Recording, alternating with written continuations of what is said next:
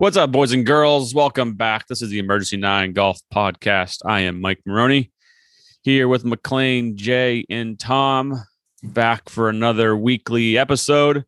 We're going to recap all of the action from the PGA Championship at Kiawah, which I really hope you watched if you're a golf fan.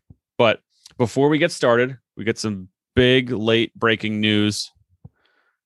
The one and only, our own Jay Woodson, got off the schneid, made a hole-in-one today. It happened. It was real. Wait, can we say that? Does your boss know you played golf today?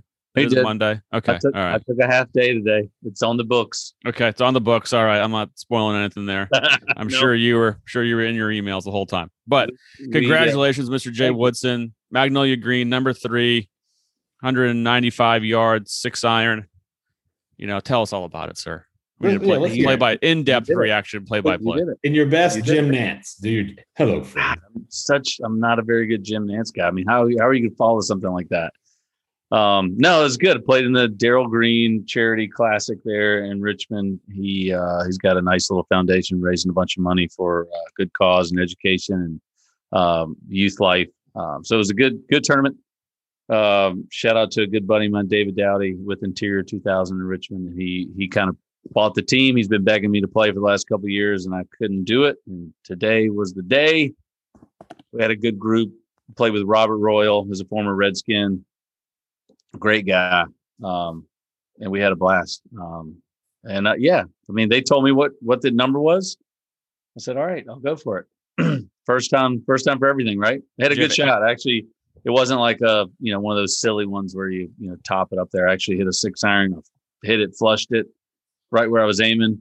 Only thing that would have been cooler is if I had actually seen the ball go in the hole from the tee, because there was like 10 people. It was like a little bit of a backup, and everyone was like, oh, great shot. But no one, I guess with the glare, you couldn't see if the ball went in the hole. We just drive up there, and sure enough, Rob Royal goes up there and said, it's in the hole, bro. It's in the hole. Love it. That does suck that your first one you didn't see go in. I feel like, and I had never had one, so I got no idea what it's like. But you haven't had one either? No, I'm over. Wow. Yeah.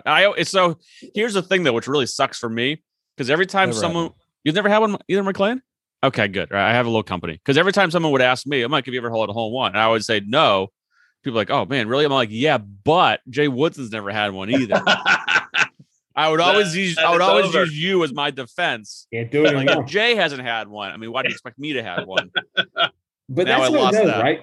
Like hole-in-ones, we all know a guy that's a 9 handicap that's made like 4. Yeah. And you're like, how in the world? You hit 4 greens around, and then you happen one of those goes in the hole. Yeah. But I mean, you haven't had one either? There's definitely some when I was a kid, I landed one in the hole at number 4 at Pine Valley in Wilmington, North Carolina. And I landed in the hole, and it stayed in the hole just long enough for me to put my hands over the head, and it just comes flying out. And about that time, my club went from over my head to making that cool helicopter noise. So, I've never had one other than that. But yeah, landed one in the hole, came out as close as I've ever been. Oh, that's awesome. Tom, how many of you have? Believe it or not, I've had 3. And I'm probably the 4th best player in this group right here, and I've had more than all you bitches. So proves it's I was a part of one of those. Dave was part of one of them. We were playing a practice round for one of his tour events, right? Yeah, that's right. So like I'm out there just he's playing a practice round. I was like, I want to come hang out. He's like, well, you can play. I was like, really? He's like, yeah, we'll just pretend like you're really good. I'm like, okay. So I have to wear long pants? He's like, yeah, you got to wear long pants and act like you know what you're doing. I was like, okay, I can do that. No, that's not all true. But anyway, yeah, we were playing and Jay. This is typical, right? We're practice round for Jay's tour event, and we're on this par 3, and he's helping me with my swing, which is right? So like, because Jay didn't need help with his swing. No, yeah. But you can't fix perfection.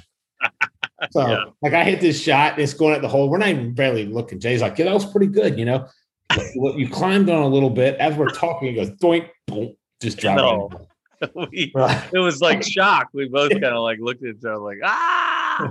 But do you remember that guy, Jay, that came with the guy from like one of the houses over there, came and brought us beers? Yeah, that's right. So some guy was like on the hole, like there was some houses down the left side, and some guy heard us scream, which means me scream. Yeah. And he's like, I think some woman just made a hole in one. Is she behind you? Yeah. Did you hear that lady screaming out there? The lady's screaming. But this dude, no shit. This guy walked out with 2 beers. It was cool. Remember that? That's pretty cool. Yeah, that was awesome. That's good on him. That's awesome. Well, I wasn't. All right, get out of here so I can play like real golf. I was like, okay, good luck. I wasn't gonna drink tonight. I woke up a little early this morning, and then I was like, wait a minute. Jay had a hole in one. I got to drink. We all got to raise a glass to Mr. Woodson. Yeah, bird. Next time I see you, I'll buy one. Yeah, I'll send you the bill for this. Drinks are on you. Thanks, boys. Now you're even with your dear wife. And, again, we talked about this earlier, but there was a prize for a car. So I'm still waiting to see how this all shakes out. I had a couple people from the Chevrolet company say you can't win it if you're a pro. So I don't know if that's a real thing. I think that's bullshit. I think that's a little weird. We're gonna put our best people on this. Say, look, that's perfectly fine. Just cut me a check for know, so I'm putting it out there. I'm making it real. It's going to be recorded. So have you told our legal team about this yet? I'm working on it. They got a slew of cease and desist letters they're going through. So we'll get to that at some point. In college, so, we got defamation lawsuits probably from Patrick Reed and Bryson. And Rory Sabatini. Yeah, that's right. Hey, that's awesome. Buddy. I said nothing long but nice overdue. things. But so let's get into some other golf. Did anybody watch any golf this weekend? Yeah, was there golf this weekend? What happened? Mr. Phil Alfred Mickelson, Phil the Thrill, wins the PGA Championship at Kiowa. Oldest player ever to win a major at 50. You guys know all the headlines if you're listening to this podcast already, as we're recording it Monday night. But just a pretty cool weekend. I'll be honest, I was never a Phil fan, never have been a Phil fan. I used to kind of flat out hate the guy a while back. That has softened over the years, and we don't have to go into that. Why? We'll celebrate him. But I think he's a douche. But no, I mean, hey, that's a good point, Tom. I talked to Tom last night after the tournament was over, and we said, did we not say the exact same thing, Tom? Exact same thing. I was like, I was amazed that I was that into it and like wanted him to win that badly, because I haven't really been a huge Phil fan. I think he does a lot of his antics are for show, but watching it, it became real to him. Like he was going to do something that was really cool, and you could see him in the after interviews how gracious he was, how grateful.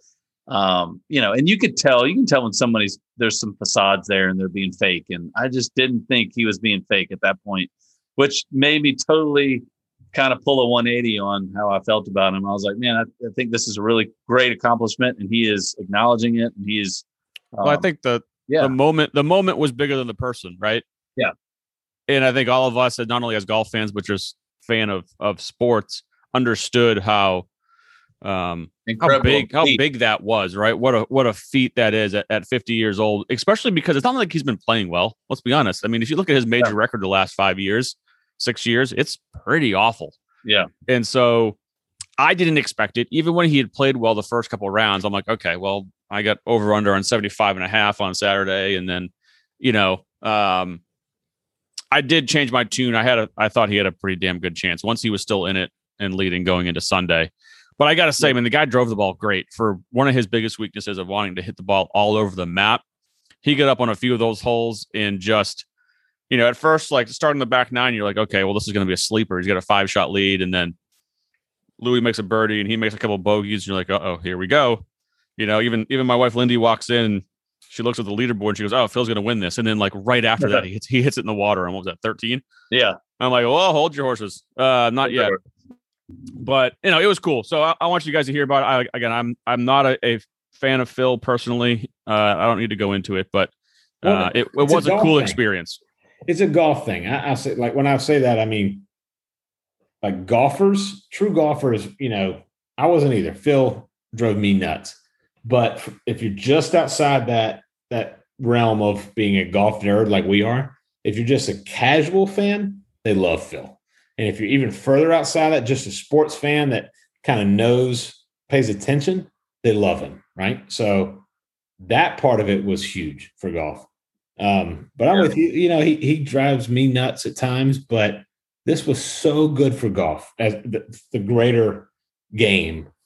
I loved it, and you saw some rawness a little bit from him. He's so stoic. The guy's a rock. I mean, he is like he's Tiger. In my opinion, I saw it yesterday. Guy's got ice water in his veins, and he's done. Yeah. He's been there. He's a veteran, but like I think that sometimes adds more pressure because like it's been a while, and he probably, let's be honest, Phil's a stud, and he's, in my opinion, one of the greatest that's ever played the game. But even in his mind coming in there, he didn't expect to be in this position, right? So like, what's going through his mind Saturday night? You know, like, holy shit, I gotta, like a week ago, I was like, I gotta go play Kiowa. You know, that place is gonna whip my ass. You know, yada yada. And now I got 18 holes to win the damn thing. So it's fascinating. I love it. It's good for golf. It gives us great material. Like, what if Joe Schmo had won? You know, we're like you and I. Streelman. Well, yeah, Kevin Streelman right now would be like, he went to Duke. I hate Duke. Done. Yeah, we didn't talk about Coach K more than Kevin Streelman if that was the exactly. Case. It would have very floated. We'd be talking about Duke basketball right now. Yeah. So McLean, what are your thoughts? You know, you're exactly right. It was good for the game. You know, Phil is, I agree with Tom, one of the greatest players to have ever played the game. I think he's also one of those guys that because of his history and his experience that he's had, he is going to be comfortable in those positions no matter what. You know, he had 44 wins going into that golf tournament. And once he found himself in that position, he's able to, you know, obviously look back on all that experience. And especially with the amount of money he has, it's not like any shot is making him quiver over $1 here or there. So he can really utilize his experience that he's had over the last 50 years. And like you said, one of the best players of all time. He's going to be able to come through in those moments. He's not going to get nervous. He's more, I think, trying to get the job done. And he's one of those guys that still has the distance. I mean, for a guy who's 50 years old, he is just absolutely smoking it off the tee. So he's not really losing distance, which is one of the biggest reason that someone that as they get older becomes less competitive in the past. And I guess now with some of the newer approach to the game with looking at Tiger and Phil now getting up into their 40s and obviously Phil at 50 with that new athleticism, maybe guys are going to be able to play a little bit longer. They'll still be able to keep that distance a little bit longer. Phil obviously showed us that he can do it and be competitive and win major championships on one of the hardest golf courses on the planet. So at the end of the day, great for the game, great addition to his resume. I think he's one of those guys. The last point I'll make, I think a lot of us growing up at the time we did in Tiger's era kind of looked at him as almost our villain. And he may, I feel like, have gotten a little bit of an unjust, I know I feel like that in my eyes, an unjust, I don't know the best way to say it, judgment or outlook on the way I viewed him, because obviously I grew up watching Tiger and everything was Tiger, Tiger, Tiger. And if you're playing against Tiger, I'm rooting for you. And obviously Phil at one time was kind of his arch nemesis. So I think there's a lot of other guys that are our age that maybe share that same sentiment, but he's definitely someone who's grown on me in recent years. Yeah. Yeah. I mean, there's not many people, right? And so we can get into the whole crowd thing on 18 in a few moments, but there's only 2 people playing golf now, if you consider Tiger playing golf, that can do something like that or have that kind of scene and get the fans that riled up to start storming down the 18th fairway and surround the green. It was pretty cool to see. It's just Phil and Tiger though that can really make that happen. Yeah. I mean, a lot of people love Rory. A lot of people love Jordan Spieth, and we've talked about Jordan Spieth moving the needle. It's Phil not was that. Tiger's Arnie. Yeah, it's not the same level. Arnie to Jack. Phil, not quite the same level, but as far as a guy that could really, you know, had all the fans and had the guys rooting for him, kind of the people's champ, as they say. I think there's some similarities there to that. Yeah, and that's part of the reason why I don't like Phil, because of the whole people's thing. And I thought the media over the years just to not be Didn't they win crude, that title? not, to not be crude, but just, you know, constantly gave him BJs on the air all the time. And, oh, look at him. He's signing autographs and smiling and kissing babies and all this kind of stuff. And let's be honest, I've observed a few things from Phil behind the scenes that would not be fan friendly if it was made public. And so there's only one man in golf that can give a thumbs up. They should retire the thumbs up. I heard Mr. Palmer. I heard a great line from Justin Leonard on Live From last night. They were talking about Brooks, which we'll get into in a minute too. Oh, God. About him icing his knees and Phil's gonna have to ice his thumbs. It was, no joke there. It was the thumb, like the extension that it looks weird. It's an aggressive thumbs up. It's like a really aggressive, like it's very rigid. It's protruding. It is out there. I mean, it's like, dude, you're really working hard to get that thumbs up. I was just like a little, hey, thanks, man. But it's like, wow, right in your face. Just be honest, thumbs up's kind of a jerky thing to do, right? If you're on a bomber. I did think about that, Tom. Like when he's walking, most people are like, hey, thanks, tip your cap, wave a little bit. But every time he's like, thumb, right thumb. That's like his thing, though, right now. He's even talked about it on social media. Thumb that's for you. That's his thing. For you. Thumb for you. Hey, thumbs. But someone mentioned it. I forget which one of you. I don't really listen to you guys, but he talked a lot this week about focus and how he's been working on meditating, and his focus was on his focus. I will say he seemed like he was like, not that I've watched him much recently, but he took like 20 seconds without making practice swings. He was just standing behind the ball on every shot, just looking and visualizing. I think it's hard to see with the sunglasses. It looked like a couple times that his eyes were closed, right? And so they were. It seemed like he was making a conscious effort to do that and not have the mental gaffes that he has kind of what has made Phil over the years. Yeah, I agree 100%. I definitely noticed that. And speaking of a friend of mine and my little brother's, Wade Warner is down in Charleston, and he's a caddy out there. And his family was supposed to host Tim Nicholson for the week. But because Amy didn't come, I guess Tim stayed with Phil. But he followed up with Tim and said, hey, do you still want to walk the course? I'll show you what we see out here. I mean, he's out there all the time. And basically Tim said, we got it. We got a real good game plan for the week.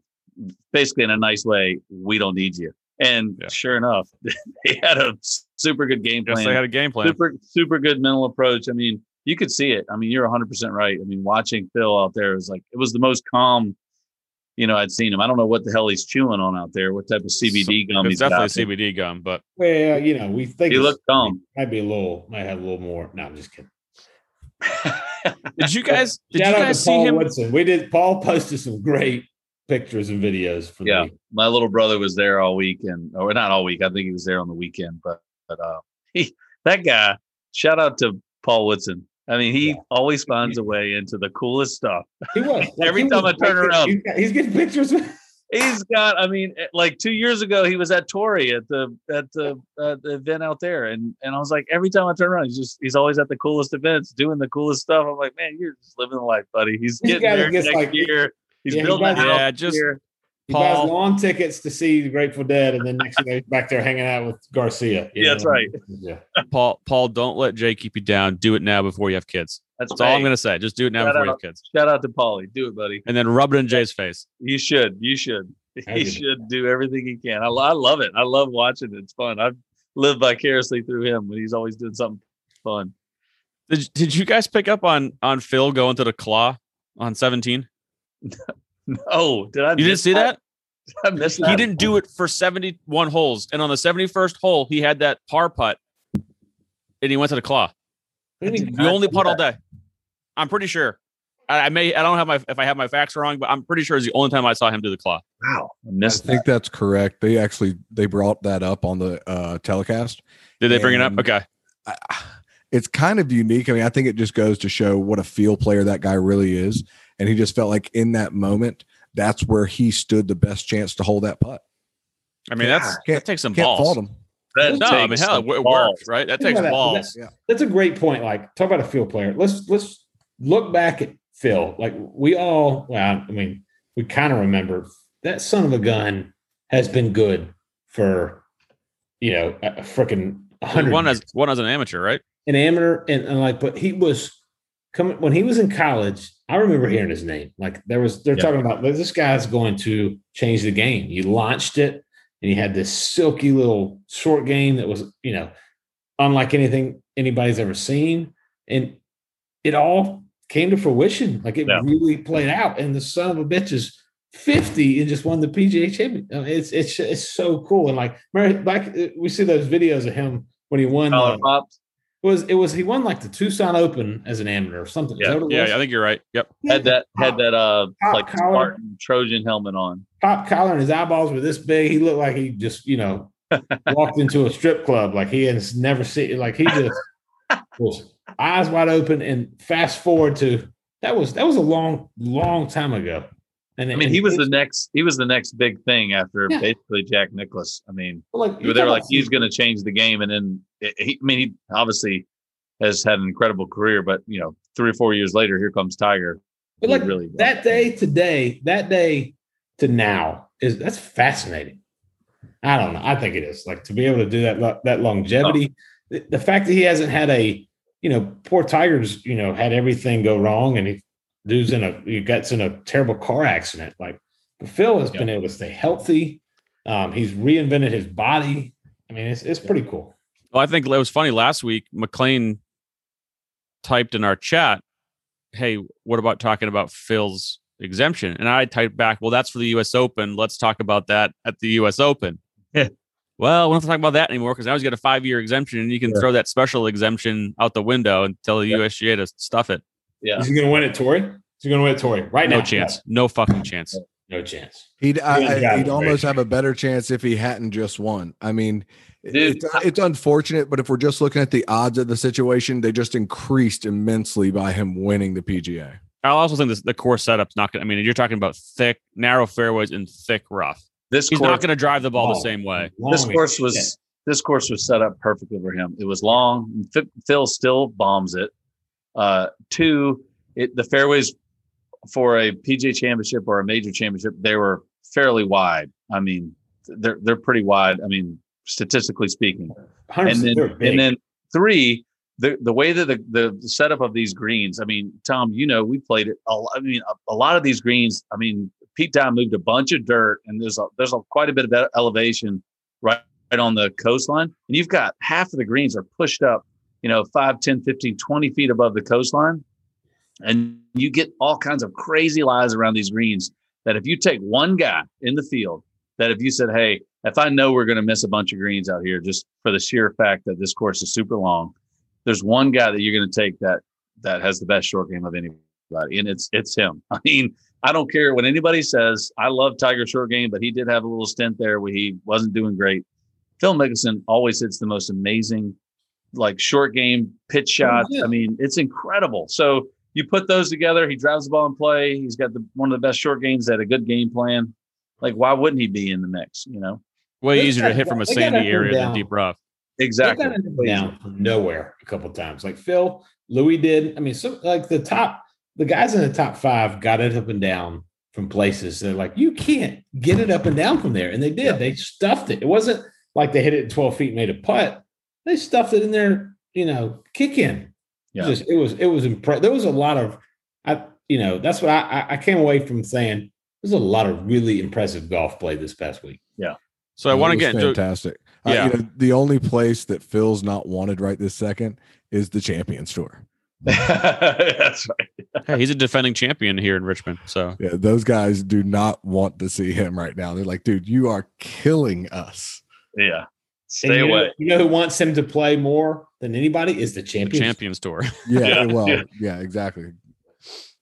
Yeah. I want to get a couple of debate topics. I'm not sure one of them is really going to be a debate. I don't think, but top 10 all-time player. Yeah. 100%. This definitely moves him right in that mix. I mean, I think he's 5 to 7.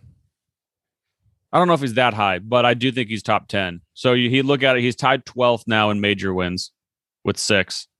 And he is right. Maybe he's tied 8th for PGA Tour wins. Now that doesn't, that doesn't factor in guys like Sevi and Faldo and those guys that played over there. So you can't just use PGA Tour wins. But he's tied 8th there, tied 12th in majors.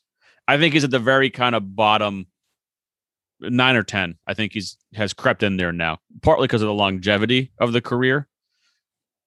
But yeah, I mean, we had this discussion with Stuart Sink a couple weeks ago, and how, we talked about longevity and whether or not we thought it was, worthy of a Hall of Fame career. I mean, again, you've got Phil Mickelson, who has also won a PGA Tour event in four decades, but has also won 3 majors or won majors in 3 decades.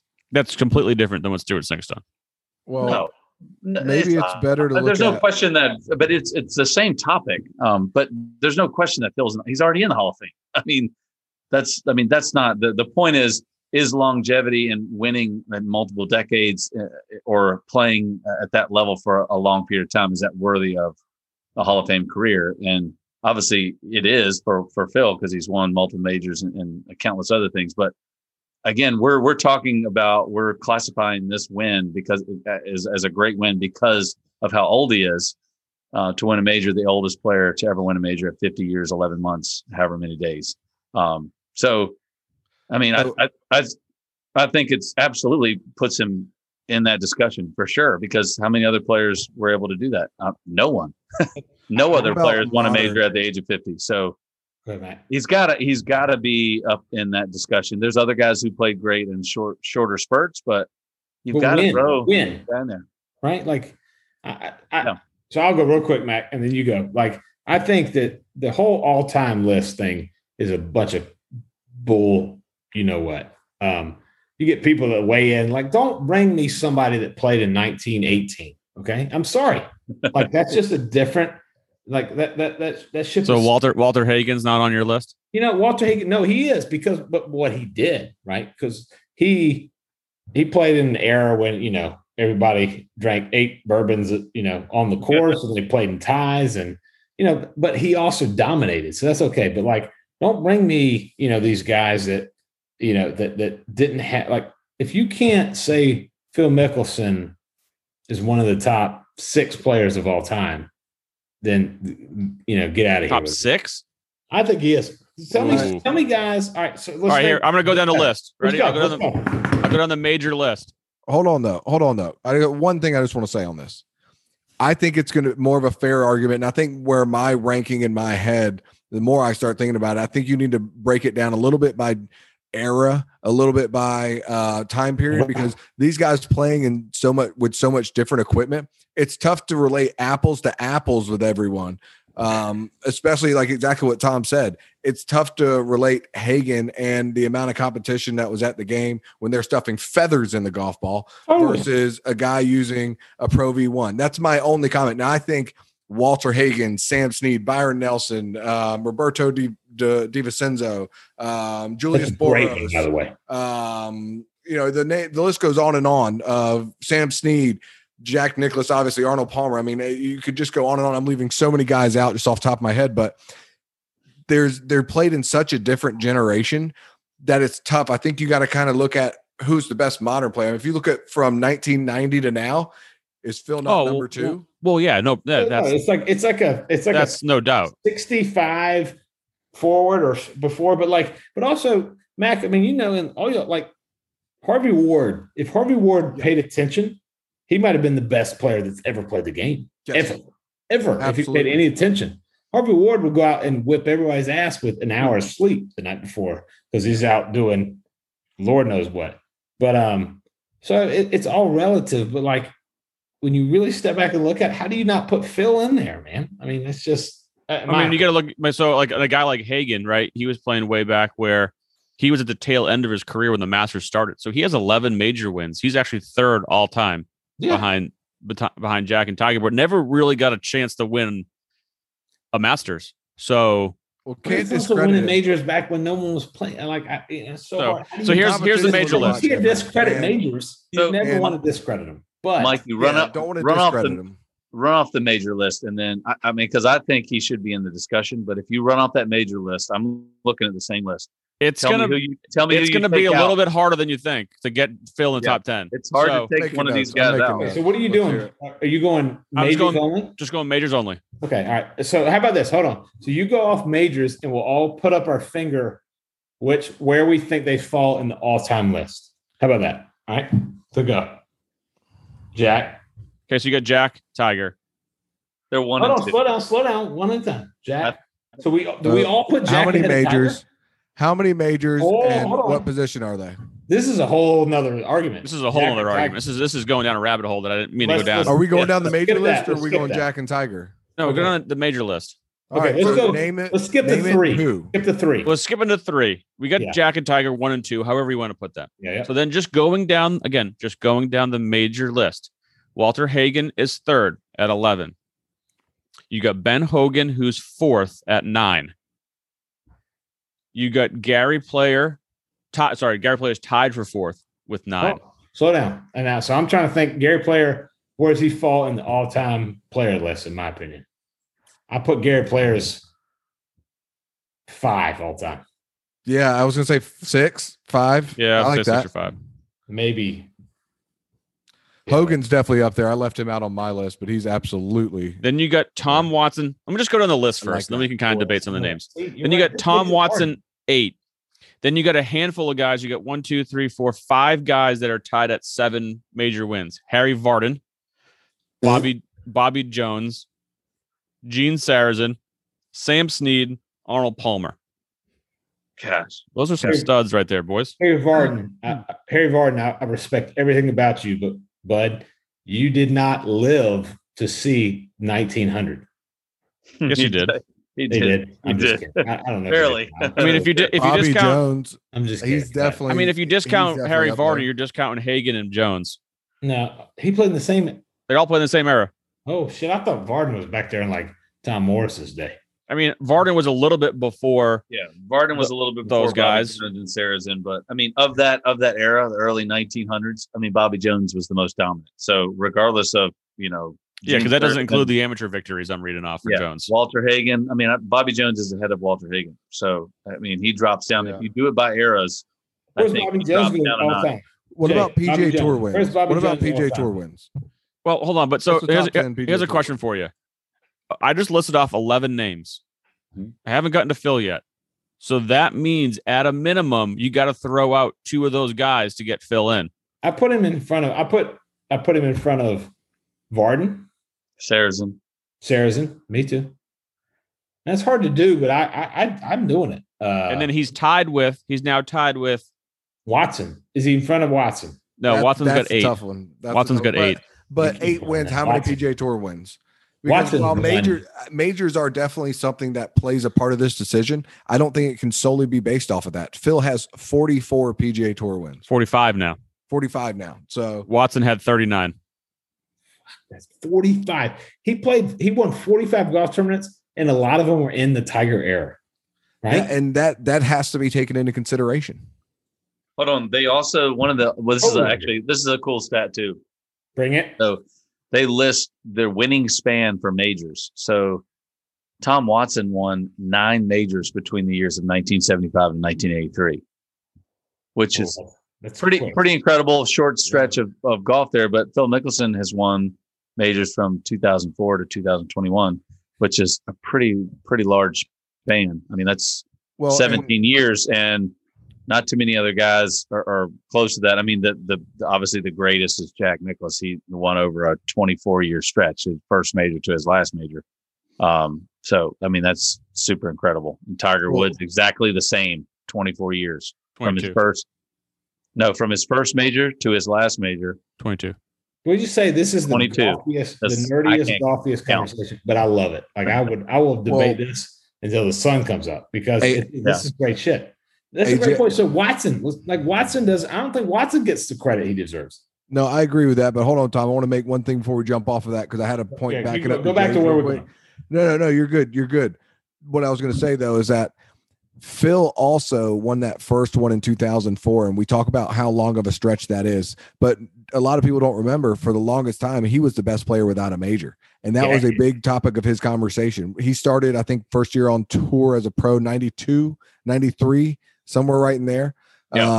And it took him 11 years during that time, he was still, before Tiger, he was the young up and coming guy. You know, he was right there with Davis Love III. They were kind of two of the big, young, heavy hitters, long players. That, you know, Phil had the nickname. Then Ernie jumped in there with the U.S. Open late 90 victory. Absolutely. VJ was playing good there. But, you know, in terms of your personalities in the game and your superstars are kind of young guys, those guys were right there. Phil was there, but then he became that guy for the longest time, wondering whether he was going to get over the hump. And now we look back and say, you know, how long a span it was in between majors. You know, it's kind of cool to see what he's done with his career, and incredibly impressive at how he's made it last and the longevity upon it. I mean, I think, what was it? He was inside of the top 100 for how long? Yeah. Up until just recently. Yeah. He's a beautiful man now too. Like, he looks well, let's be honest. No, he looks great. My kids, Did you see the picture he posted today? Somebody asked him how he was celebrating, and he was like, shirts off, guns out, all tanned up, hairless chest, sipping wine by the pool. I'm like, that's kind of one of the things I roll my eyes at. Like, contrived Phil. Like, come on. Yeah. Oh, see, that makes it suck a little bit, because I don't hear that. That's garbage. I didn't see that. We're watching yesterday afternoon. And Sarah Grace was like, I was like, hey, do you think that guy's older or younger than Daddy? She's like, oh, he's much younger than you. This is when I still had the mustache, you know, it was white. So, but I was like, the guy's a lot older than me. She's like, it doesn't look like it. I'm like, well, because he pays attention to his body. I was one other point there, talking about the consistency. You know, we look at the major wins, but the runner-ups in majors is I know it's first loser, but it still holds some clout. Again, the number one runner-up of all time is Jack Nicklaus with 19. But that's insane. That is really insane. 18 major wins and 19 runner-ups. But that's followed up with Arnold Palmer, number 2 on the list with 10, and number 3 is yours truly, Phil Mickelson. I think 6 of which were U.S. Opens, which is incredible. How many of those were to Tiger? Probably a couple. I know at least 2 or 3. Right? Yeah, I know at least 2 or 3. But I mean, that's Jay. That unbelievable right there. That's a great point. Like, how do you not put him in the top? I mean, 6, look at one. You know, of all time. The 2004 U.S. Open at Winged Foot. 99 U.S. Open at Pinehurst, we lost to Payne. I mean, it lost by a shot. You know, one putt on these holes, and obviously Phil kind of blew it at Winged Foot at 2004. But I mean, you go down the list. I mean, there's multiple Opens that he's lost by a shot. If he gets 1 or 2 of those, now he jumps up to 8 majors, and now this whole discussion is completely different. You know, and he's got the career Grand Slam if he wins one of those Opens. I know. I mean, I don't think we're going to determine if it's the top 10. I just think it's an interesting debate, and it's like, oh yeah, he's in it, and then you start looking at this list, and you're like, ooh, good point.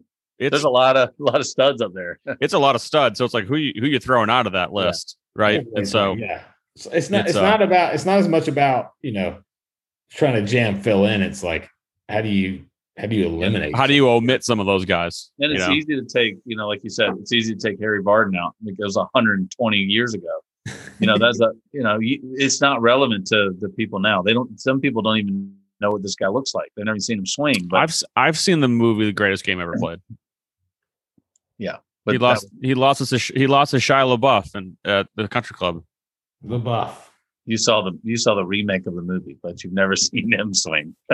I know, I'm kidding. All right, I just did my 10. All right, well, I'm not doing this. I'm not going over straight 10s with everyone. No one really cares. It's just an interesting debate to say that, hey, he's probably in the top 10, but it's a hard debate. And yeah, you can say fuck me. You can say it over the airwaves, McLean. We will. Here's another time on that, you know. Here's another debate. And I heard this, or I saw this flash up on the TV screen when I was walking by today. A better performance or more impressive, Brady winning the Super Bowl this year at 43 or Phil winning a major at 50? 100% 100% Phil Mickelson. 100% Phil. You covered them both, Tom.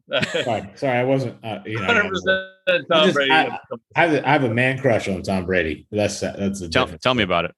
Hey, he's winning at fucking life. He actually told me that he prefers you over me, Mikey. So you're in. I've been doing Hey, something right. this is actually this is a great. I don't know if I have an answer to this. I don't know who. Phil didn't have Antonio Brown or Gronk, or he didn't, like, Phil was out there on his own. He had his brother, God bless him. You think? No, that's the biggest thing in Phil's advantage. It's an individual sport, right? Where Brady has, and Phil has coaches, but Brady has a huge coaching staff. He's got an offense and a defense in different positions to support that. Yes, but Phil's got him and his caddy, and they hit balls in the range in the morning with the coach. Tom Brady could throw a wobbler on a bad pass on the outside. And Jay, look, listen to me try to talk football. I know nothing. So that deep I'm an out. assistant coach of the flag football team. You're right, dude. He can throw a shit pass, and Gronk can snatch it out of the air, make this amazing play, and run it for 15 yards, like all Gronk. And Tom Brady kind of gagged it, right? But he got saved. Like, that doesn't happen in golf. Yeah. Like, you gagged. But what about the aspect in Brady's defense that it's also, you're talking how many games? 20 games in a grueling sport that's way more taxing on the body. And I don't buy it. Like PGA Championship, the win was just, it's 4 days. Walking with nobody hitting you. I mean, now if Brooks hit him, that's a different story, which we'll get into. Hit Brooks. Man, apparently. Who would you take, Phil Mickelson or Brooks Koepka? Oh, Brooks. I'd take Phil all day. Fuck Brooks.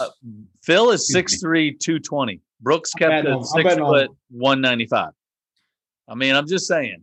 See, Brooks goes Phil's goofy. He is goofy, but but I'm not sure if you've heard Brooks Koepka's an athlete. I'm not sure if you've heard him say that, but what Brooks Koepka also is? Disrespectful, and he's an asshole. We're gonna get to him in a second. I want to hear McClain and Jay's take on the Brady Phil. No, you both make good points. I mean, there's an element to, being out there on an island by yourself playing golf. I mean, I've done both of them. One of them at a high level. Obviously football only at a high school level, but you kind of get the feel of it. To that point, though, Tom, that you mentioned about he can have good receivers and people bail him out, but he can also be perfect and have bad teammates that are not as skilled, and it can make him look bad. So it's a good combination. You have to have all the right pieces. What's a greater feat? I mean, I think it's really incredible that he was able not only to win 7 Super Bowls, but to go to a first year to a new team and then still be able to go to the Super Bowl. It's super impressive. Gosh, I think it's super impressive. But, again, you got Phil Mickelson winning at 50 years old, which we've never seen. So you get Tom throwing things over there. I honestly don't know which way I'm going to go in this. I'm going to sit on the fence. We know where you're incredibly. No, I really don't. Incredibly you're talking about one of my favorite athletes of all time in Tom Brady, and someone who I don't like in Phil Mickelson. But I'm taking the bias. Take anything away from. I'm taking the bias out of it. I honestly don't know which way I would go in this. Yeah, they're both incredible. Both incredible in their own. Phil, you're exposed. Phil Mickelson, you are exposed, brother. In the win, it's on you. You cannot. And I'm not taking, again, like, I know Tom Brady's exposed too, but I don't know, man. Like, you cannot. He is, but he's also one of the most well-protected guys at the same time. I mean, it's not like he's running nonstop. I mean, he's not running around like Russell Wilson. No, but like, you throw a great pass and the guy drops it, like, oh man, you dropped no, Phil, like, it's you. Everything you do is on you. You cannot say anything about anybody else. Or you throw a shit pass and some receiver makes this world-class catch, Or when you throw a shit pass and no one catches it and you're not penalized, you get to go back and try 3 more times. See, exactly. You're yes, I agree. There's a couple different ways. And I agree. I don't think there's anything to be taken away from either accomplishment. No. They're both incredible and obviously speak to their position in the all-time greats of the game. And Tom Brady's obviously regarded as the best, if not the best, regardless. He's one or two, no matter how you look at it. And I think he's probably one in my book. But just saying that, just for any of the guys that want to make an argument about somebody from 1895 that I don't know who it is. Going back to that. But No, regardless, great points by both guys, or great accomplishment by both guys. And, I think what we saw Phil do can be replicated in the future now with modern athletics being brought into the game. And I think it's something where we're going to see some of these guys now that have done this their entire career start to get in that 40-year-old age bracket here soon. And I think we're going to see a lot of extended careers and guys playing better into their 40s where, they say a lot of guys go to hang on, or hopefully they have enough status to be able to practice for the senior tour. Yeah. Yeah. Before we go, does Tiger beat Phil Mickelson's record and become the oldest major champion of all time right now? Given the status where he is right now on crutches, yes or no? God, I really hope so. Do we know Really anything hope so. about his status? Like, we don't know if he has two legs. No, he does. I saw a picture today. Yeah. It could be a fake leg, probably. No, good point. You're a good point. It looked almost like, it certainly wasn't a normal cast. It had like a I sleeve did on it. love how the coverage this weekend would not say a damn word about it, because they're like, if you're not going to give us any information, we're not going to acknowledge your existence. Yeah, fair. They said they're like 99 of the top 100 in the world are here. And the other guy, they should have said, we're pulling for him, but like, if anybody would return a phone call, Yeah. we could update you on his status, but they won't. So 99 out of the top 100 here. Yeah. Boom. I like that, but it also kind of broke my heart. So, All right, well, let's kind of move on to some other characters from the weekend and the course and those kind of topics. Again, great job by Phil. All-time win. It's up there. Put it this way. Again, I listen to a lot of sports radio and primarily Boston sports radio. And it was like on their second segment, they never talk golf. Never talk golf on this show. Almost never. And like after their first commercial break, they started talking about it. So that's that kind of big, right? If they're talking about it, it's a big story. I always kind of use that kind of stuff.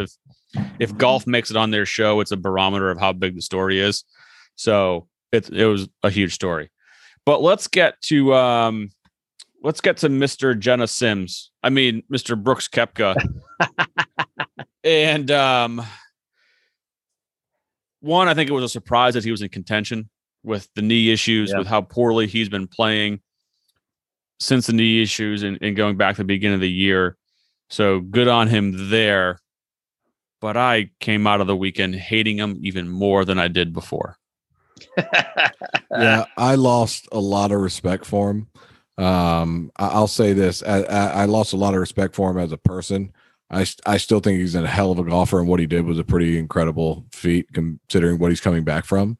The guy's shown that he's still got it. His trajectory, the way he makes contact with the ball, he hits a very penetrating golf ball.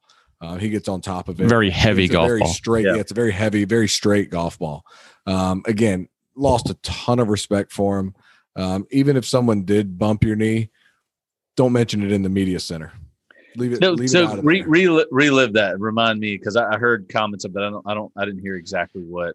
So someone asked him, well, what was it like with that crowd on 18 walking down the fairway and this and that?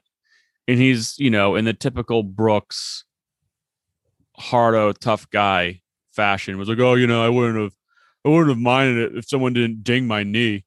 I was walking through there and got hit a couple of times. I think it was on purpose. I got hit pretty good.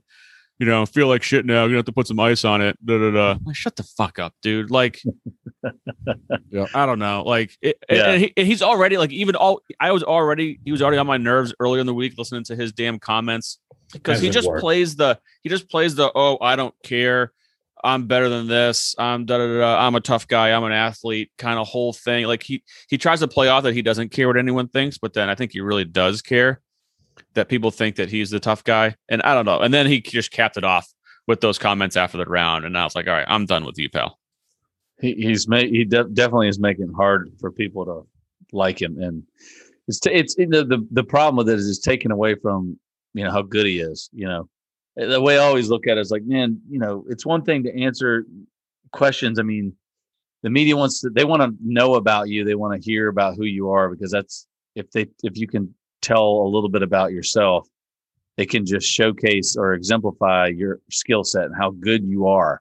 And I think he's taking away from how good he is with some of his comments sometimes. It's like, The guy's incredible. Rory's a perfect example, right? Yeah, Rory does the opposite. I mean, he does. He really makes people like him, even though, you know, Rory and Spieth give you too much information and are too real and open. Yeah. But I mean, Rory, I think he does himself. He always does himself a favor by answering questions the right way. He's reasonable. He's not trying to be rude. He's respectful, and I think people like him and they want to hear what he has to say. And you know, from a skill set standpoint, they're both super ultra talented. But you know, who do people pull for?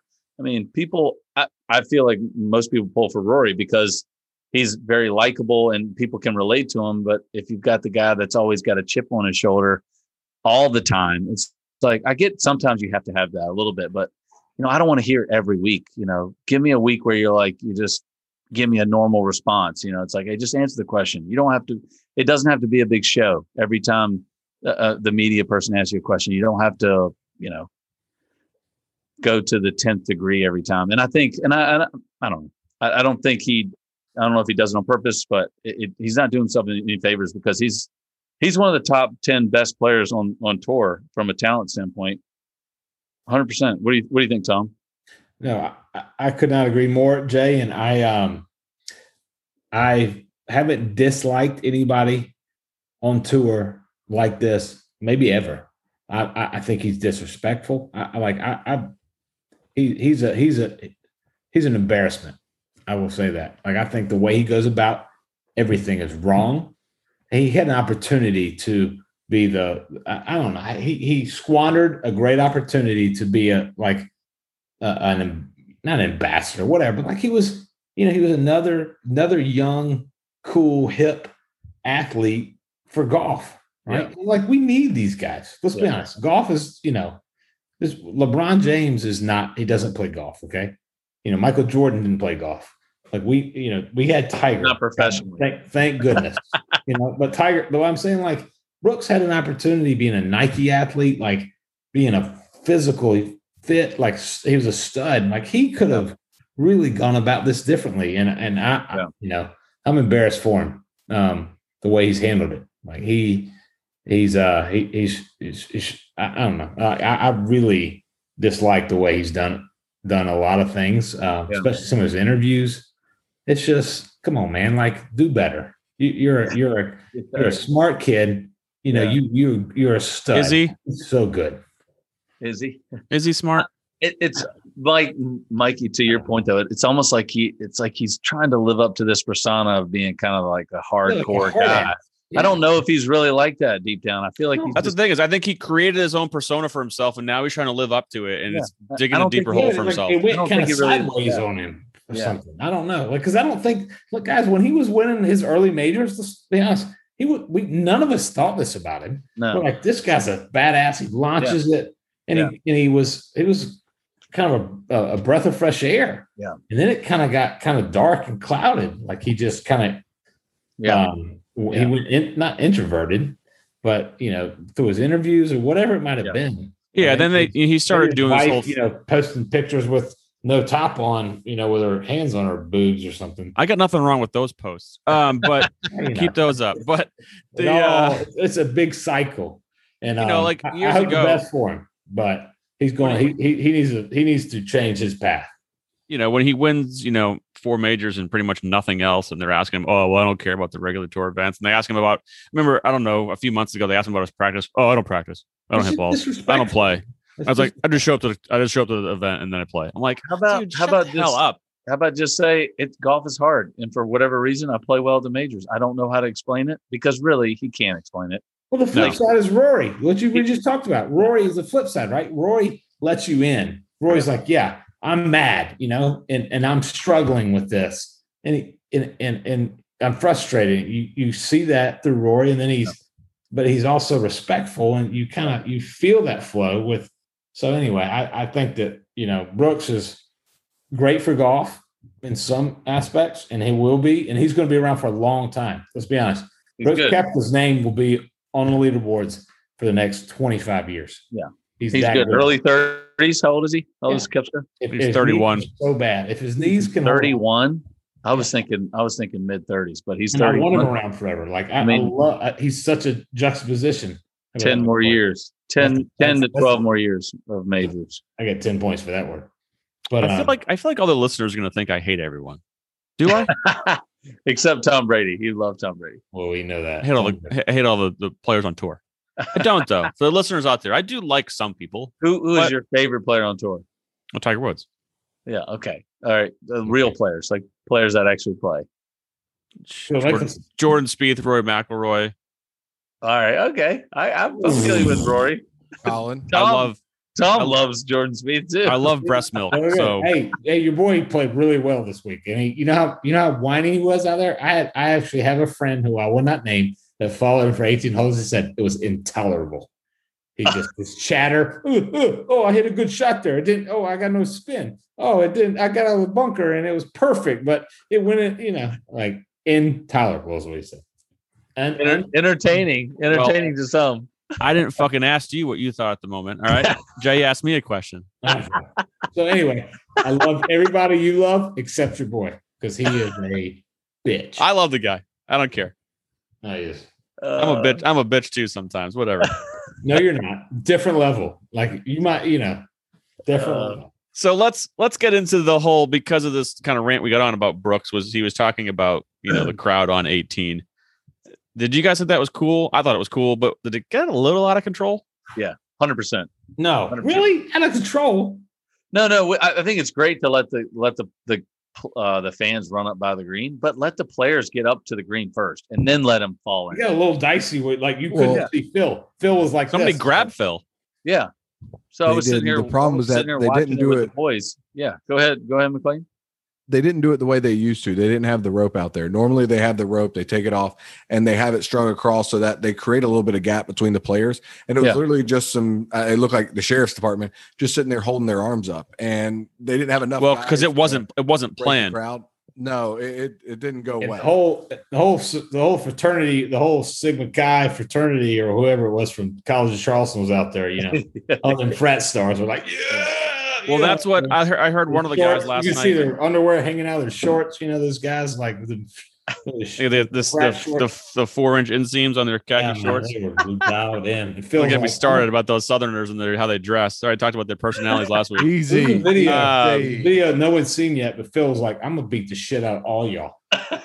Well, I heard one of the reporters on the Golf Channel said that he was out there on the kind of walking the rough on 18 inside the ropes, and it just started with some overzealous fans just saying like, "Fuck it, I'm going," and then everyone followed. So like, they couldn't hold him back. It was like at that point they had lost control, and it was they were just in, try to manage it as best as could. I mean, I think it's cool when they do that. Like they happened at East Lake with Tiger. Yeah, a few years ago. That was awesome. Know. Did they do that? There was like a 3 seconds. 3 seconds yesterday. We all went. Well, where is everybody? Yeah. We did the exact same thing. Yeah, you're like, this is. I mean, I get it's fun. It's a cool setting for TV and everyone. It's a lot of noise. You get a lot of audio. But if one you take one player like, I guess Brooks said that wants to get rowdy. I'm like, oh, here's my chance. Maybe I can get in there and buck one of these guys, and nobody will really know it's me. And now you're endangering the players. I mean, I mean, I'm not trying to sound like too oversensitive here, but they are still there to compete. I mean, what are the chances that you let fans on the field when Tom Brady is trying to throw a pass or coming off the field going to the sidelines? I mean, they would not even. They don't come within 100 feet of this guy. Yes, it did get out of control yesterday. So I mean. I for the player safety, when a lot of these guys are drunk, they're over the top. You got to keep a little bit of a boundary. So I do like having the fans come up by the green. I think it's cool. They needed to do a better job of holding them off until the guys got up. I mean, these people are out there drinking all day in 90-degree weather. Like, something bad's gonna happen. Right. So here's another thing too. I now that all these, this isn't just this weekend, but now that all these events are starting to let more and more fans back, and it's awesome to have cheers and roars. And can I have as another PSA to fans out there? Don't fucking yell dumb shit on the tee boxes like mashed potato and get in the hole. Oh my God. You actually, I was talking to Lindy about this. We were watching it and someone yelled something and I was like, do these people actually think they're funny?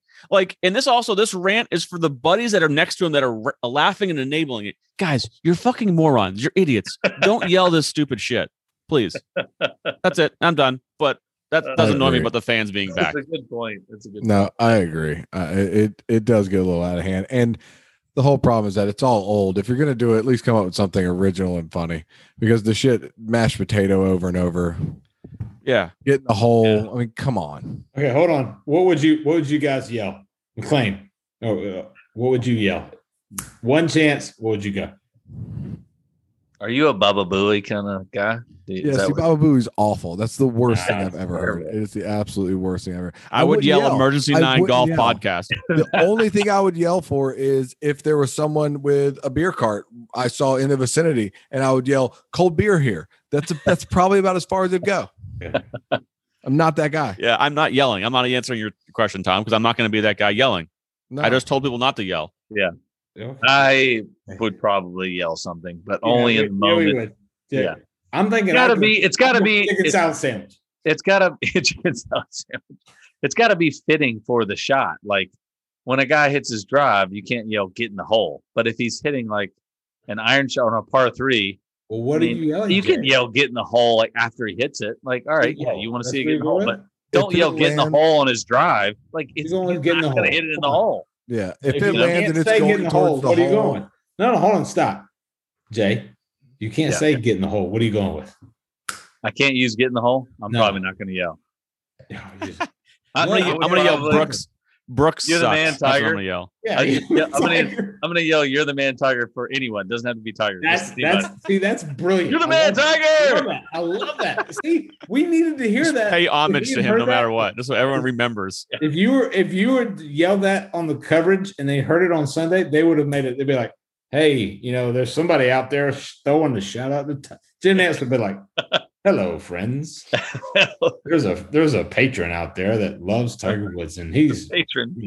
And we're going to take this opportunity to wish our friend Tiger a good well riddance and hope his. Well, that's not he's not dead, right? He I didn't know where I was going. Anyway, by all accounts, but who could say? That would have been good. What did you guys think of the golf course? I thought it was awesome. Yeah, it needs to host a Ryder Cup ASAP. Absolutely, I think it's perfect a great Ryder Cup course. I think it's a fantastic match play golf course. Yes, I mean the course was built for match play. Yeah, it was built for the Ryder Cup. That's a great. It was point. built for. That's what it was built for. So was it? Was that really? Was it? Yeah, it was built for the '91 Ryder Cup. Yeah. Okay. Well, yeah, they lost their other site. Something fell through with the site that they had initially announced, and they just boom, like that. I forget the exact story. I actually just heard it not too long ago. I should remember this. Getting people in and out of there is a pain in the ass, though.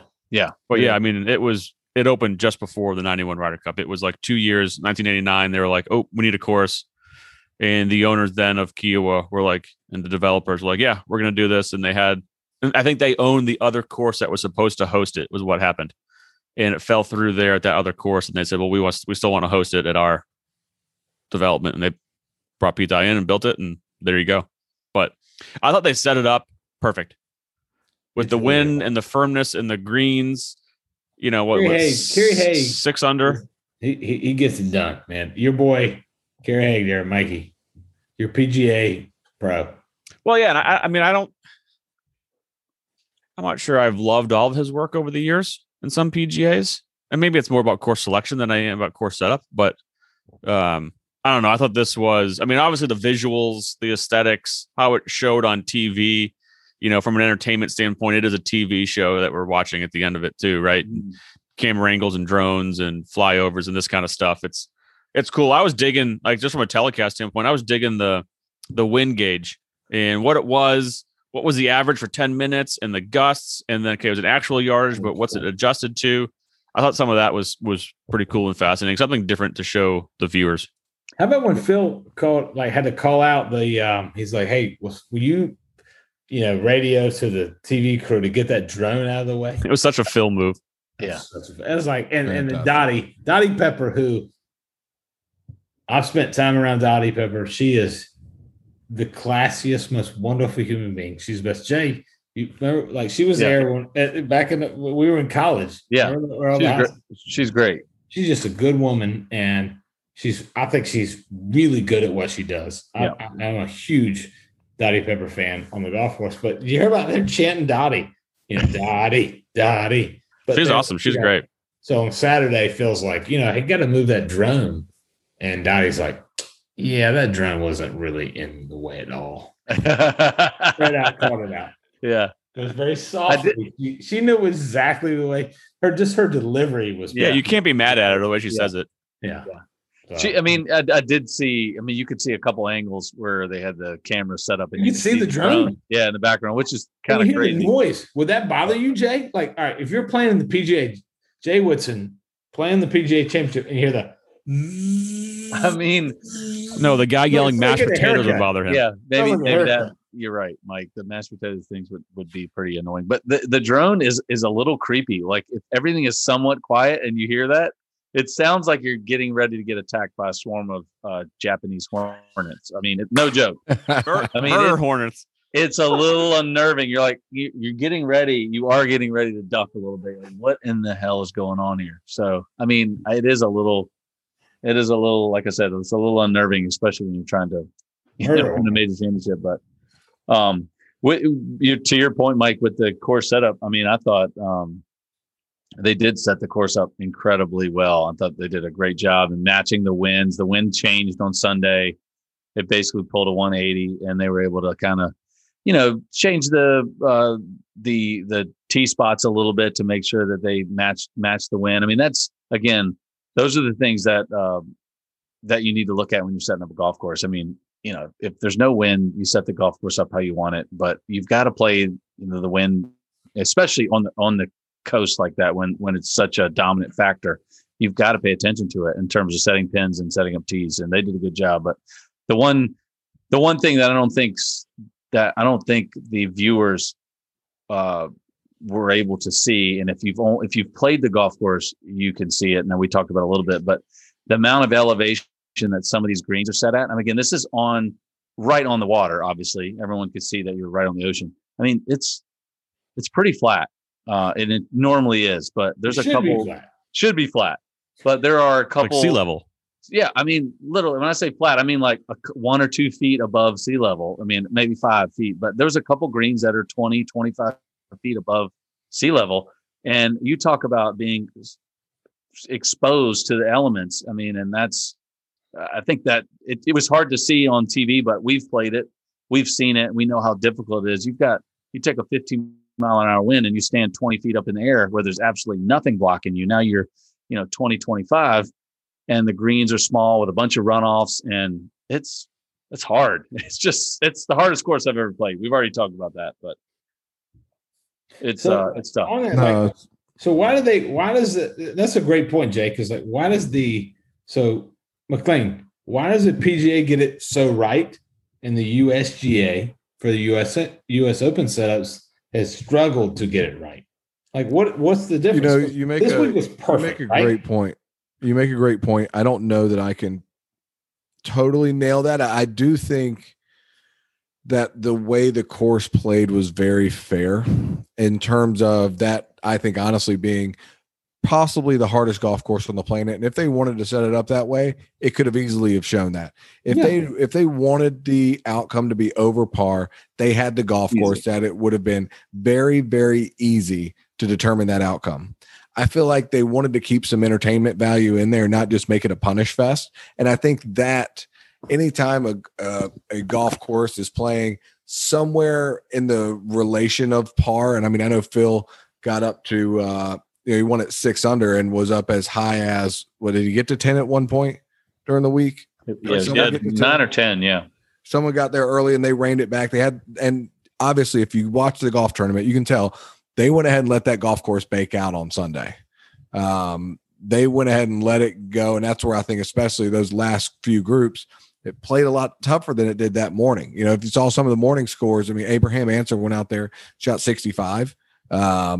Kudos to that guy. Again, I had him on my team, not one of the longest hitters, but able to do that on a golf course that played long. I think it benefited him because it played to where he was getting some roll out of it. It was very firm and fast. But at the same time, it played very difficult in that afternoon when that wind got up. And what Phil did is still a testament to something that's amazing. But going back to what you're saying, the U.S. Open, I think if they would have held it there, it would have been over par. I think they have that stigma and they like that stigma. I think that's what they want it to be. I think that's something that, they get their rocks off on, just like outlawing things. If we want to go back, something like a belly putter. I don't know if we've ever talked about that subject. Moving on. Arm lock.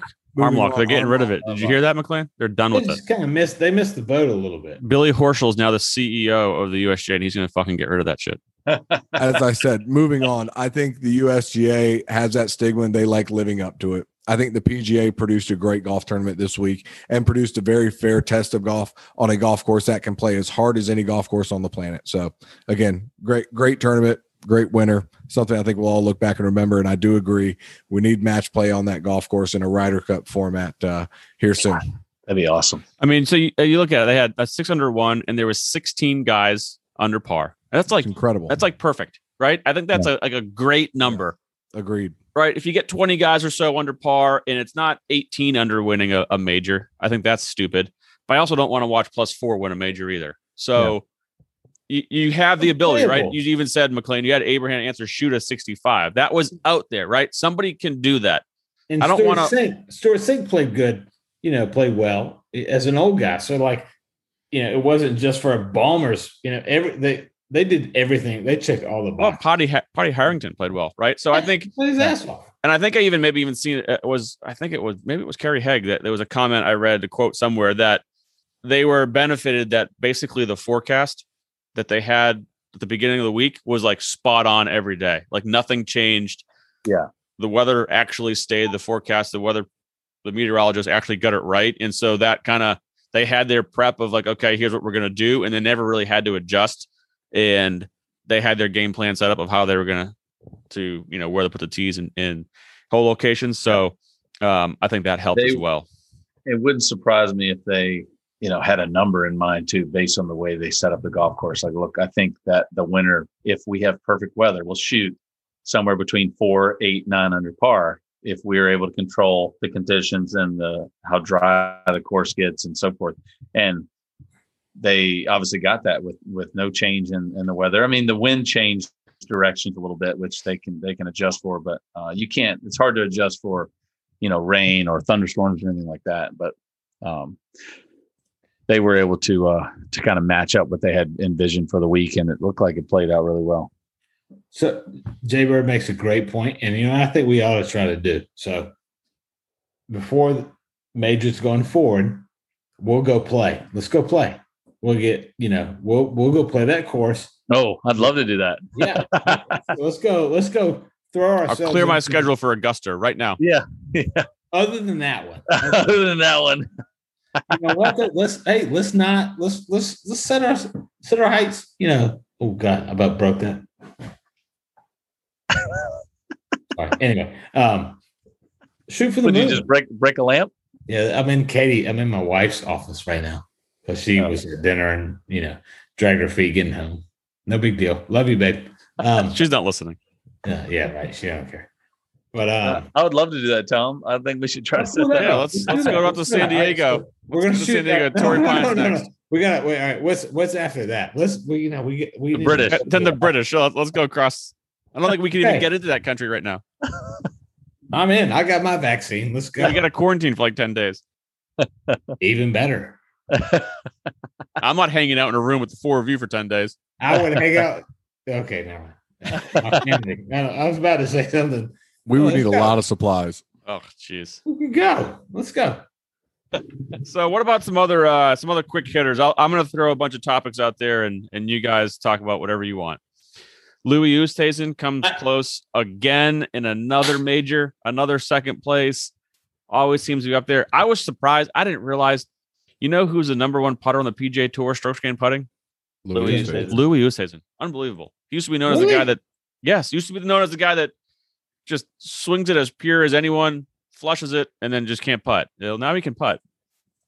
If you're the best putter on tour and you haven't won this year. Well, have you listened to Jay like in 80 of these episodes? It's not about putting. It's about ball striking. 80.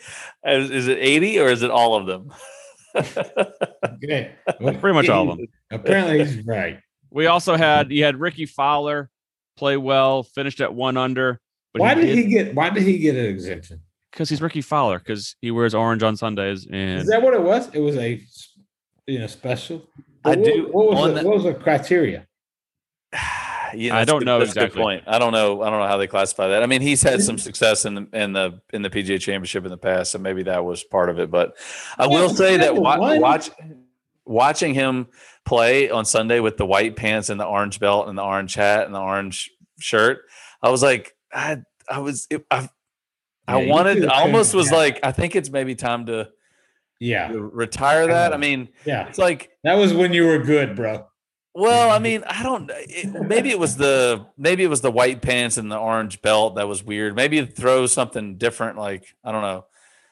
Still wear, if the orange shirt is your thing, that's cool, but maybe don't wear the orange belt and the white pants. Like, I don't know. I feel like the white pants, it's got to be 2 or 3 years, 4 years out. Like, I mean, I know some guys still wear them, but hold on. Can we just take a moment to? I mean, I know you're talking about me, a guy who wore white pants every. Yeah, but that was also 10 years ago when everyone wore white pants. I thought Jay was coming to paint. Hey, I saw JT, who missed the cut. He was wearing white pants this week. But look, there's still guys that do it. I think it's dated, man. I think more people want to wear clothes that they can wear on the golf course, and leave and go to dinner and not have to look like an absolute clown. You know, if you wear white pants, you better be able to play. Okay, and if you don't, I'm going to ask you to paint my shutters. Tom, there was one year about 10 years ago, I was playing in the Colorado State Open, and I had white pants and I had white loafers too. And we went straight from the golf course to South Beach. No, and it was a picture of me wearing white loafers, white pants, and a collared shirt. I'm like, what are you doing? You wore that out in public? Did you have a button up with your chest hair hanging out and a gold chain? I didn't go that far, but it was bad enough. So I'm reading a quick article here. It says that Ricky Fowler, and actually they extended an exemption to John Catlin as well. Quote, based on their performances, playing records, and official world golf ranking position. So John Catlin, the guy who plays on the European Tour, American, who's been playing well, winning a few events over there, he got a special exemption as well. And then he also got penalized for slow play. I got to applaud the PGA of America on actually penalizing someone for slow play in a tournament, never mind a major. He got penalized. That'll never, with everybody remember this moment because it will not happen for another 100 years. That's great. I thought that was an interesting note that I saw earlier in the week. The tour nor the USGA would ever do that. These assholes out there. And I think I applaud the PGA for being the body that did and pulled the trigger on it. First time it happened in a major since 2013.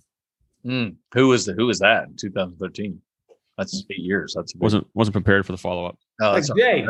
I mean, you've got a lot of good stats, Mike. Jay, you were probably one of the most deliberate people I've ever been around in my life. And I mean that as a compliment. Yeah. But you're not slow. You're not slow though. You're not slow. That's what I'm saying. I've actually my whole career, I've always been touted as a fast player. It's one thing to have a routine, but you got to be ready to go when it's your turn. You go through your progressions and you've never been slow. And you got to be ready to go when it's your turn. So it's one thing to have an extended routine, which I don't know. Mine's not really that long now. It's actually pretty short, but and then Mikey, we've played quite a bit. I don't feel like I'm take that long over the ball. I'm pretty quick, but even still, that's one thing. If guys do have, slow routines, that's one thing. But when you're not ready to play like a JB Holmes, I know he's always under fire when he's in the hunt because people actually get to see how indecisive he is over the ball. And it's like, all right, man, why are you just now looking in your yardage book and talking to your caddy about the numbers? You just hit your drive 340. You're the last to hit. These other guys are hitting. Get your yardages, get ready to go. So when it's your turn, do it. you know. And I didn't mean, I will say one of the only very few good things about Brooks Koepka. Guy plays really fast. Yeah, he does. There was a couple of times I noticed the cameras almost couldn't even get to him in time. They were still watching Phil's ball roll on the green and like, Brooks's ball's in the air. Like, is that his? I give a shit meter just went like down. Is that when he was like not in the mix? I don't know. I mean, he's always been a pretty fast player. Pretty fast. I mean, I had a kick-ass mustache going, and I shaved it just because Brooks, he messed it all up for me. You didn't want to be associated with that guy. So, Jay, to answer your question, Hideki Matsuyama got penalized for slow play in the 2013 Open Championship. He's slow. That was the last guy. Yeah, he was slow. Then there's a guy in 2010 Whistling Straits PGA, Gregory Bordy. But European player. Exactly. Yeah, exactly. Yeah, I mean it's tough to. I think the biggest issue they have with is trying to determine when the shot clock starts. So I know that they've toyed with this over and over. When we need to start penalizing guys, but then it comes down to when is it actually your turn to play. Yeah. So if you're the first up, you're walking up in the fairway. There's a second there where you have to determine who is actually away. And yeah, but that's in the rules though. You get an extra 10 seconds if you're the first to play. I get it, but even that 10 seconds is still. I don't know if it's enough because you may walk up and you think it's the other guy. He thinks it's you, and you're 20 seconds in. Who gets penalized? It's like Jay, when you're standing there looking, it's like 1 yard difference, and you're one side of the fairway to the other side of the fairway. It's not as clear cut, and I think that's why they haven't been able to come up with a good system. Too. Yeah, but I still think that they could probably do better and find out a better way to make it a little quicker and penalize guys, because there are guys who take advantage of it 100%. Like, what did you guys think of that story? Did you guys hear on it didn't really make the waves like it sounded like it was going to, but on Thursday, it seemed like a handful of guys were aiming into the left grandstands on 18 to avoid the bunkers and all the crap that was right. And people were starting to say they thought people were doing it on purpose to get free relief. They're then going to drop it in an area where the gallery was, where it's packed down. You got a good angle to that green. I mean, do you make that stuff out of bounds? Is that just, it is what it is? It's just, all right. That's poor job setting up the grandstands and so forth. Yeah. I mean, so yeah, don't set the drop area. If you're going to give them free drop, don't set it up so easy. Don't make it so enticing. Make it, if you hit it in the grandstands, here's your drop. You're going to go back 30 yards. Yeah, but I think by the rules of golf, you can't have a drop zone for that, right? It just becomes it's a TIO, and the TIO relief has a certain nearest point and your club length, and that is. So there's not like you can go to the optional drop zone. Not necessarily. They can set up a local rule and say, here's a drop zone for 18. If you hit in the grandstands, this is your drop. They can set that up in the local rules. They can set it up however they want. I don't know if they did that for this event. Actually, you know what? I take that back. You are right, because they've done it at the British Open before. I've seen them, and they put it in like tall shit.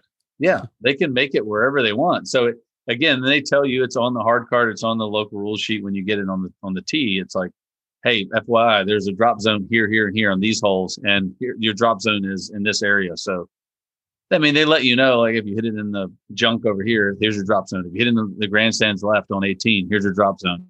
It's 50 yards left and short. So, I don't know. I think it's the players taking advantage of the setup. If they had done a little bit different job with the setup, guys maybe wouldn't have. Another kind of interesting rules thing too. I'm just trying to rifle through a couple of these quick topics that may be interesting to people, and they might not be, but they're gonna do it.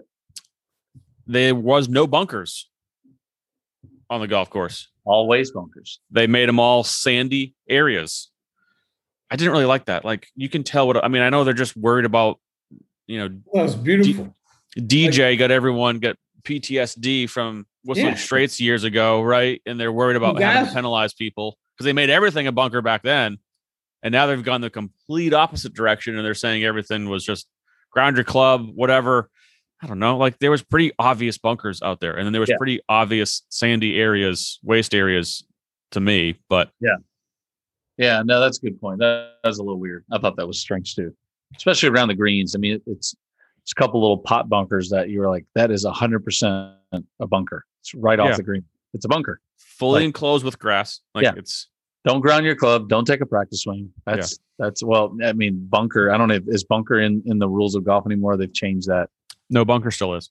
bunkers still in the rules of golf? I know. They just changed to penalty areas. Okay. Hazards are now penalty areas. My son is 7-year-old son is signed up for some tournaments this year, and one of the gifts from the Virginia State Golf Association was the rule book, and that's what we read at night before we go. Is it still like Snoopy and the Peanuts and?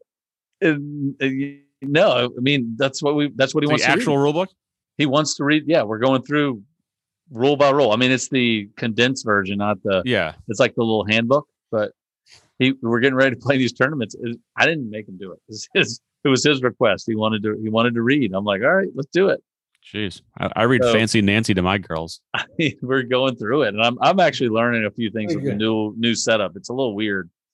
The wording is different. Like there's like you call it a general penalty, and then the amount of strokes that you're penalized if you make an infraction. It's not like it's a 1-stroke penalty. It's a 2-stroke penalty. It's now they have a distinct name for it. Like the general penalty is 2-stroke penalty, which is a little strange. I mean, you just got to get used to it. But we also had Tony Finau backdoored his way into another top 10. Just the classic Tony Finau top 10, doesn't contend, never even hear from him. You look at the leaderboard and top 10. How about that? Hey, man, more power to him. Go get him, Tony. Just keep making money, buddy. Keep making money. For any human being. Like, what's that? How do you not pull for him and everything he does? I don't pull for him because there's now a bit on the show. Yeah. The show now comes first, Tom. Okay. All right. Well, he's such a likable guy. Like every post is with his family and his kids, and he's like, man, he's just such a likable guy. I mean, he's a good guy. He's one of the good guys. He is a good guy. He's not a douchebag like Bryson or Brooks, he is a good guy. But your point is he just doesn't win. He just backdoors his way in the top 10s and majors.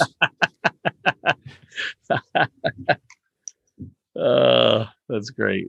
What else we got? I'm trying to think. Oh, we got has nothing to do with the tournament, but speaking of Bryson, he was talking about UFOs this week and saw him a couple times and some disc in the sky. Then they flew into his house and he's officially a whack job. So congrats, Bryson. That was certainly a strange little bit that came out of left field. You know, as the week goes on, when I hear things, I just go to my notes on my phone and I always have a page for the show topics. When I heard that, I was like, whoa, I gotta get my phone fast enough. I'm like, this is going on the topic list. Yeah. You can't play on the PGA Tour and drop acid. Yeah. You know, the guy needs to learn. They stop drug testing. At least you can't Twitter on the PGA Tour. Like, quit tweeting while you're dropping acid. It's just a terrible idea. Well, the Rich Lerner was commenting on that on the Golf Channel, and you could even tell that they were making fun of him too, and without as much as they can, exactly, without like coming out and saying, "Wow, this is really bizarre." They just said, "Well, Bryson's, commenting on the UFOs that he saw. What do you guys think?" They all kind of give a little side chuckle, like, "I don't know what to say." It's another Bryson comment. Which I will say, Brandel and Justin Leonard together. I mean, it's hard to listen to them too. They're like. They're so cheesy when they're on there together. The jokes are so ridiculous. Yeah, Leonard can get a little cheesy. Oh, he gets cheesy. I mean, they're both good. I'm not a huge Brandel Chamblee fan. He's gotten better because he does back up. Brandel's a fucking douche. He does back up a lot of Tom, but he's smart. Tom comes in hot for those listeners out there. Tom had left the room for a few minutes while we were talking. Sorry, team. No, you're great, man. That was great. Yeah, you're saying something. I was commenting on Brandel and Justin Leonard how their comments are pretty like man love. That was it's a weird little thing that like they're little inside jokes and like I don't even think that the listeners get it and they're like looking at each other like it's that was weird. Like you guys just need to get a room. Wow. I mean, anyways, that's what Brandel Chamblee has done. He did nothing. Like he, as a player, he didn't exist. Let's be honest. Like he actually, no, that's bullshit. Did he win twice? He did win. He did win a PGA Tour event. Yeah. He won one. Okay. I think it's 1-1. Yeah. But I will say this. So like, but his second career as a analyst or whatever, he's brilliant, man. He's smart. He pays attention. He does his homework. He does. He's a rock star, I think. And he's married to a woman like half his age. Yeah. Well, that's not his first marriage, but that's okay. I didn't say it was. No, hey, look, everybody gets a second chance. Hey, it was awkward yesterday. I went to Kingsmill. I brought my beautiful wife Lindy and my beautiful girls. We had a good time. We never spending time in Kingsmill, did we? It was really awkward though. I introduced my first wife to my second wife. It was really weird. No, I've done that too. It's so weird, isn't it? It's odd. It was really weird. She's not gonna listen to this. So then your first wife goes, are you really going to do better than me? I'm like, no. And then my girls loved her, which is great. So that transition's already kind of done and out of the way. Oh, they were like, I really like Lily. She's pretty. I like her outfit. I'm like, done. Nailed it. We're good. For those who have talked to me over the week, they know what I'm talking about. But Lily.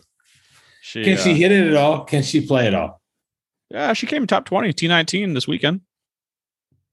Yes, she can play. Can she mush it though? No, she doesn't hit that far, but she doesn't miss a fairway. That helps. So, but we've digressed. We kind of touched on. Anybody got anything else from the weekend? The week of golf. How about Cameron Tringale? We talk about the Sunday spenders. Please talk about this. Talk about your big spenders in terms of just going from a hero to a zero real quick. He was, I believe, 2 under, tied for second, and an hour and a half later, he was tied for 125th. Booking an early plane ticket home. I mean, that was rough. He made a 10, a 7, and a 5. I mean, he finished, I think, 10, 7, 5. This is Delta Airlines. Would you like to book a flight now? I saw somebody had this ridiculous stat. When he was like 2 under or 3 under, whatever he was, his like his win percentage was like 6% to win the tournament. Like 4 holes later, his percent chance to just make the cut was like 0.003. And like 4 holes. Ridiculous. That course will do it, man. It's just I hate to say that, but it's just so hard. It's just such a hard golf course, and if you're just a little off. If you just don't have supreme control over your ball, or even just like even close to that, it'll just eat you up.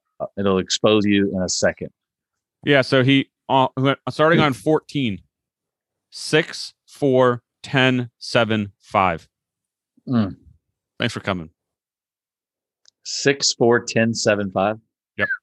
You can like that on your phone. It's like a zip code. Yeah, it is. Is it 10? Is it the 10? The 10, I guess not. 01 or is it? Yeah, I guess 10 doesn't matter. But it's brutal.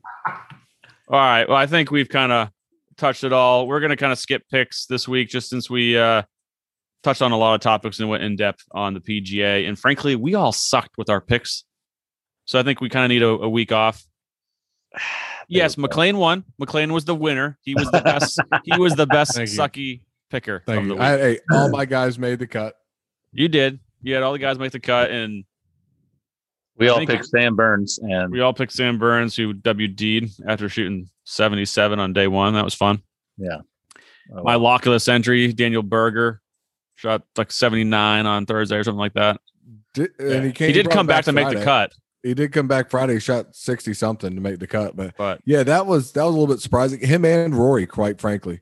You can't say Rory was a guaranteed winner, even though I'm sure I absolutely said that when I picked him last week. You and Jay both did. At the same time, you definitely expected him to at least be in the mix. And the fact that he was out of the golf tournament after winning at Quail, I thought he was a little bit back to form. It surprised me a little bit. Yep. Yeah, I hear you. Well, again, thanks to all of our listeners. We will be back next week. Please share this with everyone. Like, subscribe, download, all that fun stuff. And we always, as usual, thank you for tuning in and listening. Hope you enjoyed it. Take care.